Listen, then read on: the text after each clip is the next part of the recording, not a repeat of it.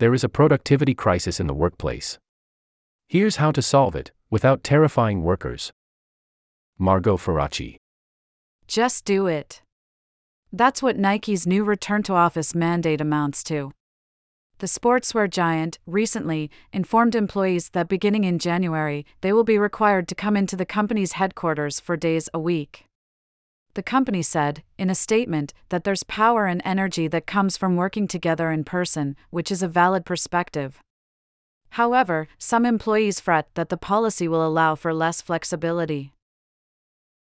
Of course, Nike is just the latest company, following Apple, Goldman Sachs, and others, to push for workers to return to the office mostly full-time.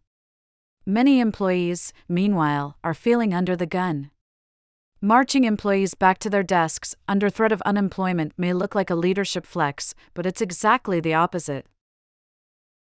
The problem is not asking employees to come into an office per se, but rather what so often motivates the mandate.